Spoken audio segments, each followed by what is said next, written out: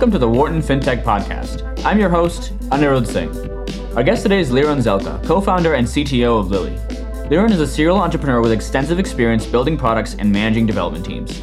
Lily is the all-in-one banking app designed for freelance workers. Lily combines banking services with real-time expense tracking, tax tools, and financial insights to empower independent workers with the tools they need to stay in control of their finances while saving time and money. In today's episode, Liran and I talk about the thriving startup ecosystem in Israel, why it's so hard managing your money as a freelancer right now, and how Lily hopes to make freelancers' lives easier. Hope you enjoy the show. So hi, Liran, and thank you so much for joining us on the show today. Incredibly excited to have you on. How are you doing and where are you calling in from? First of all, thank you for your time, Anirudh, and I'm calling in from Israel right now at my home due to COVID situations. Got it. And let's just jump right into it. So for listeners who may not know, could you talk a little bit about your career to date and how you became involved in financial services and in fintech? So I'm not sure if you can see the photo, but I'm experienced, let's call it this way. Been writing code for many, many years. Was a freelancer code junkie for years. And as a freelancer, I always felt, that banking was broken from what I needed as a freelancer and what my bank offered me. About 6 years ago, I joined a neobank here in Israel as a CTO and the VP R&D. And about 3 years ago, I've left and I've started Lily, which is a neobank that is targeting freelancers in the US. And we'll jump more into Lily in a second. But I had Matan Bar on the show a few weeks back, and I asked him the same question that I'm going to ask you, which is, you've worked for a few different startups in Israel. Israel is known as a fantastic location, arguably the best location in the world for startups. What do you think makes the country so conducive for a startup environment? So that's a great question. I can't talk for all Israelis, right? And then naturally, but I can talk about, my close friends and my environment. And it seems that everyone is having a startup. And it's just like an ecosystem that multiplies itself. In my family, my father has a startup, my brother has a startup, and I have a startup.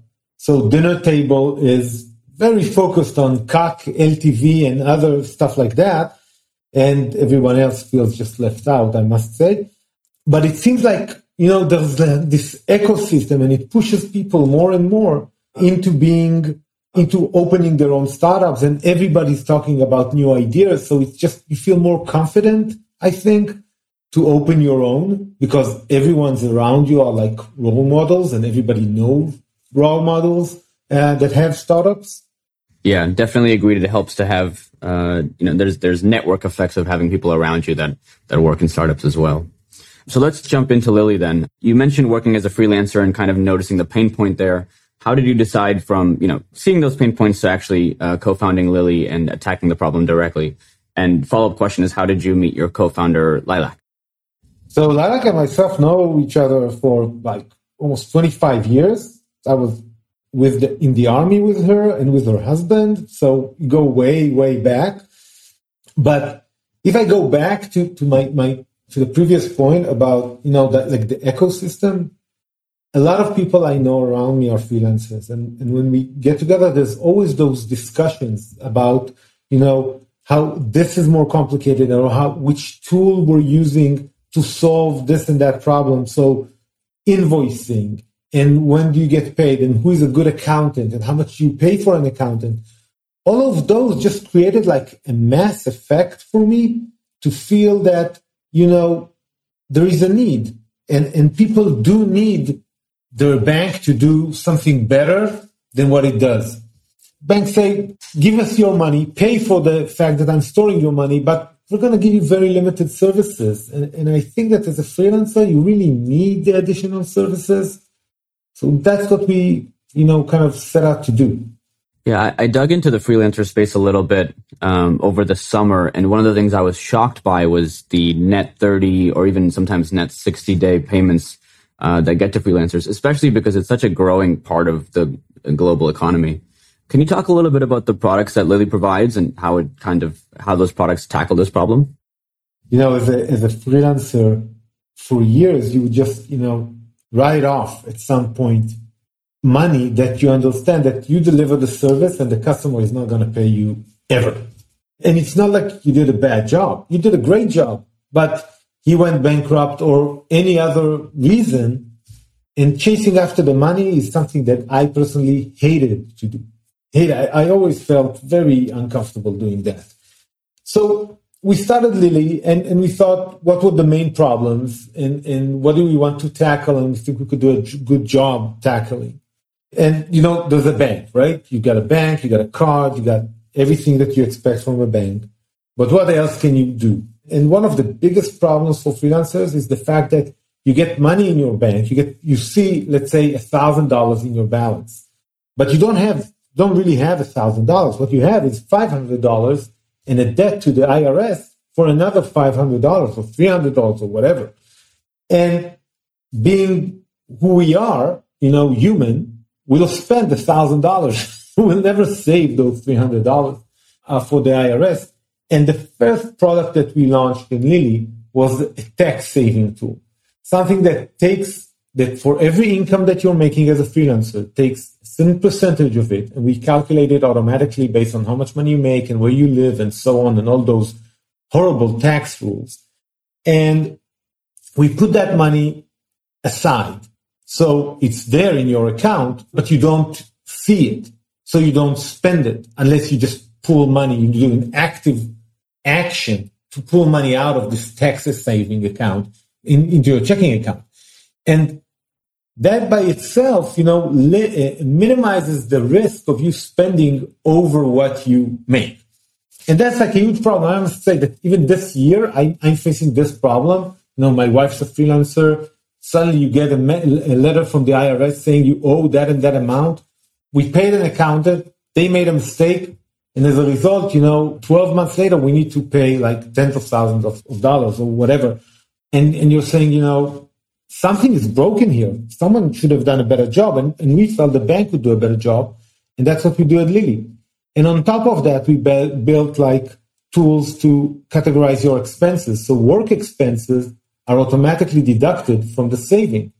And so you save what you actually need to save and not some arbitrary amount. That's where we started with the freelance products at Lily.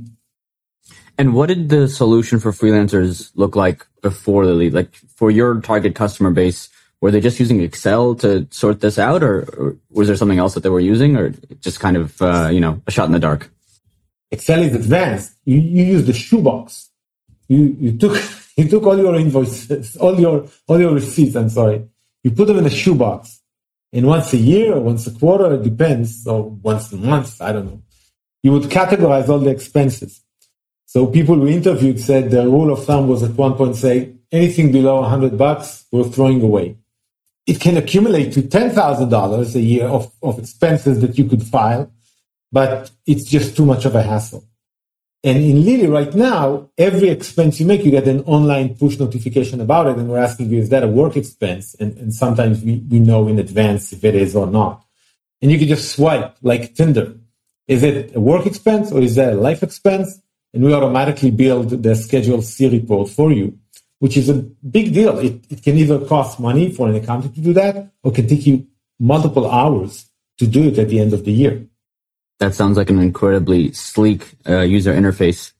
Why do you think this problem hadn't been solved yet or still exists? Do you think maybe banks didn't find freelancers to be a big enough customer base? Was the problem too difficult to solve? Just curious why you think it was, why it still exists. We're always saying, in Lily that banking has been around for 500 years, over 500 years, right? The first banks were in Italy, I think 15th century or something like that. And, there's like this inertia effect that you just keep rolling with the products that you have and where you make money. But in the last decade, there were tremendous changes in the way people work. And if you look at the last 2 years, that's crazy on how many changes, we had. We started working from home. People felt more comfortable and more confident working from home, working as freelancers with multiple customers. So they felt that if one customer is closed, they still have work. So a lot of trends just, aggregated to now. and the changes are happening now. Now, I'm not saying banks can't possibly do that, but it will take them 10 years to do that because they move so slow. And us in Lily and overall, I think neobanks in general, we move fast. That's what we take pride in. And I believe that we understood, the market requirements really, really fast. And we launched a product to fix those problems as fast as we could. Yeah. And earlier in the discussion, you mentioned talking about customer acquisition cost, with your family that's also in startups. And that's always an interesting question for neobanks is CAC and unit economics. Curious how Lily goes about attracting customers. Do you partner with companies like Upwork that also offer other freelancer services? Is it mostly word of mouth? And, kind of how did that differentiate maybe between Israel and the US? Interesting question. So first of all, the fact that Lily has, both offices in New York and in Tel Aviv allow us to use, the best talent that we can acquire in every geography. And right now, we're opening it up, right? It's more of a global kind of thing of where you hire talent in this day and age because people just move around. So that's kind of from talent point of view, but from customers' point of view, there's a lot of word of mouth because freelancers often know other freelancers. There is this network effect. And they are often sharing the tools that they're using. And I'm proud and happy to say that it seems that at least some places, Lily is part of the discussion already. And there are, there's Google and there's Facebook and so on. Concerning the freelancers platforms, it is on our roadmap and it's, I would say, a process because it takes time to build this kind of relationship and to understand how this relationship should work.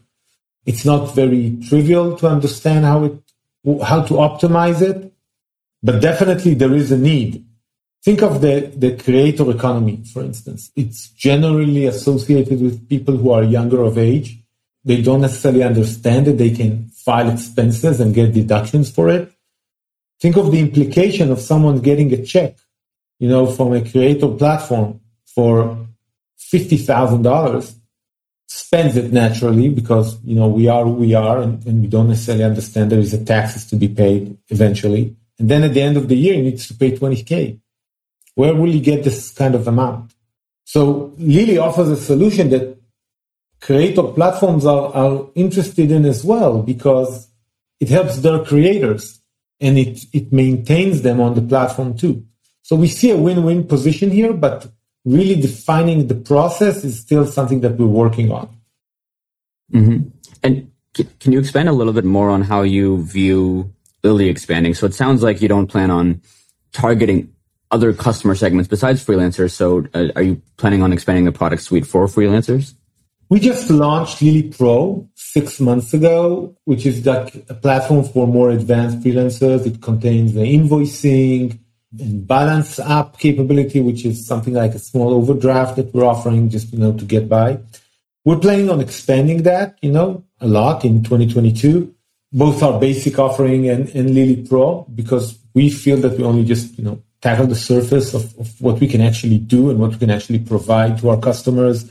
It's not easy to be a freelancer. It's hard. You don't just work. You need to think about customers and where you're getting new customers.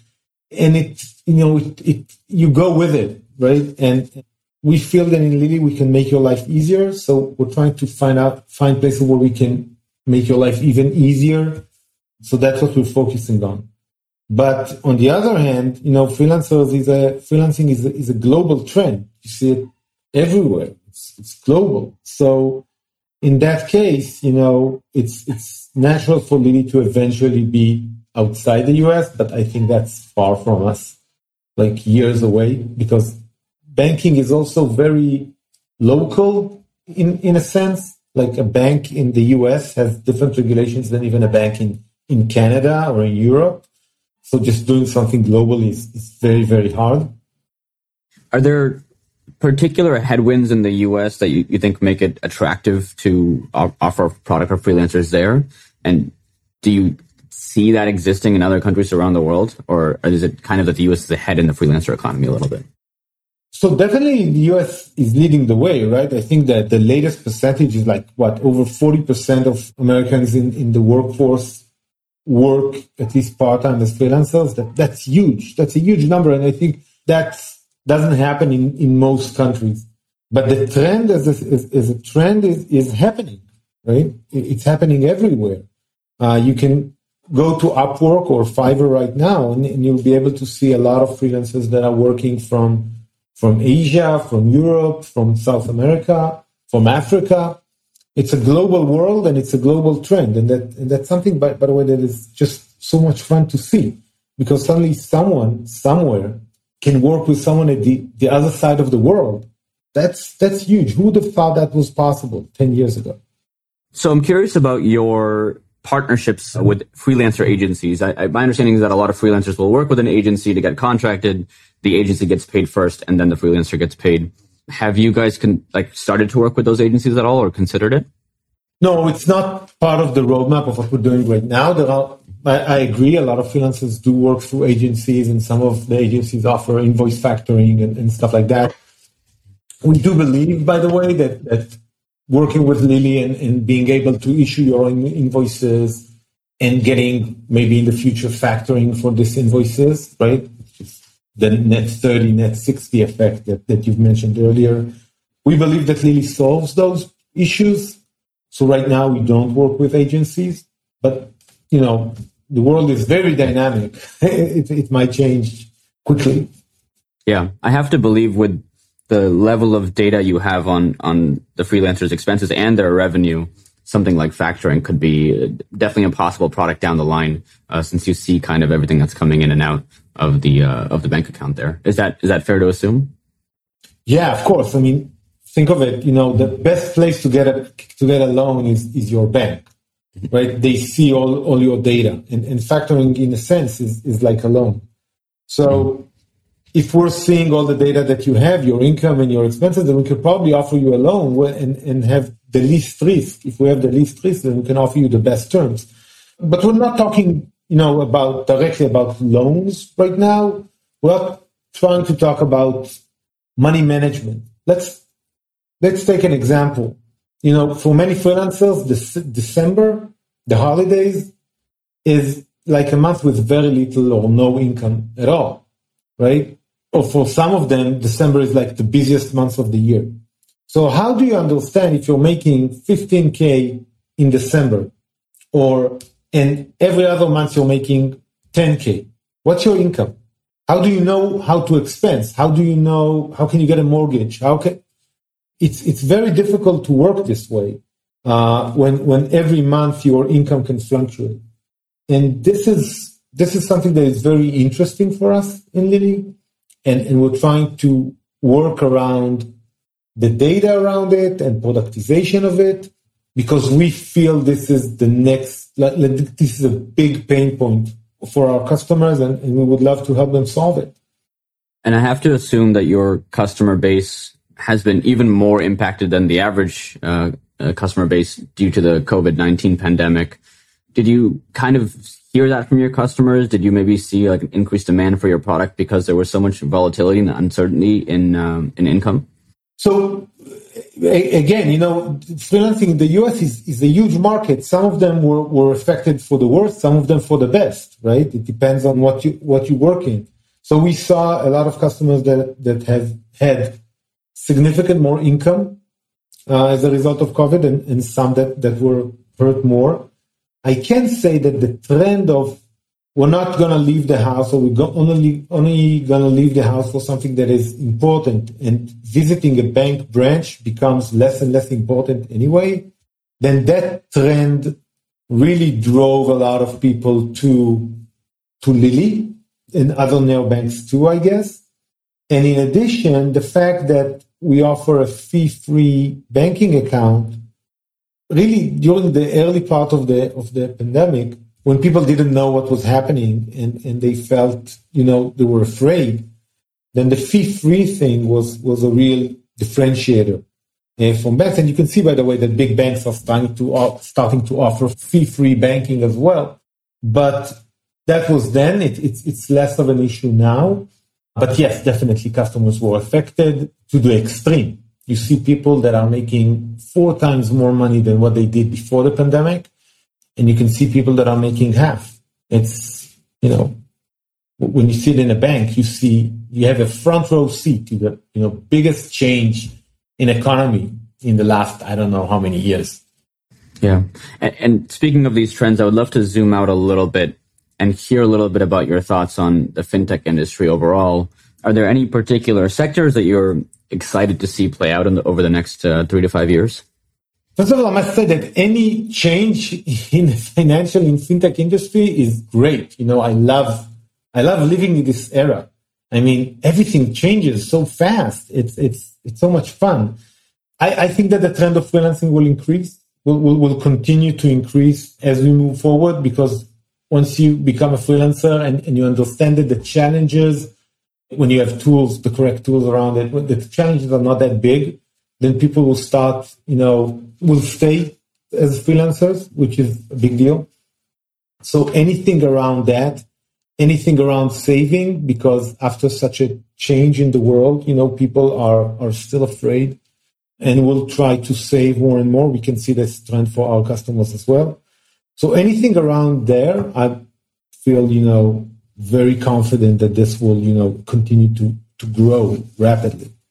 And then on the flip side of that same question, are there any industries that you think maybe are a little bit overcrowded, or you're a little bit bearish on, or you just don't fully kind of understand the hype around them in fintech right now?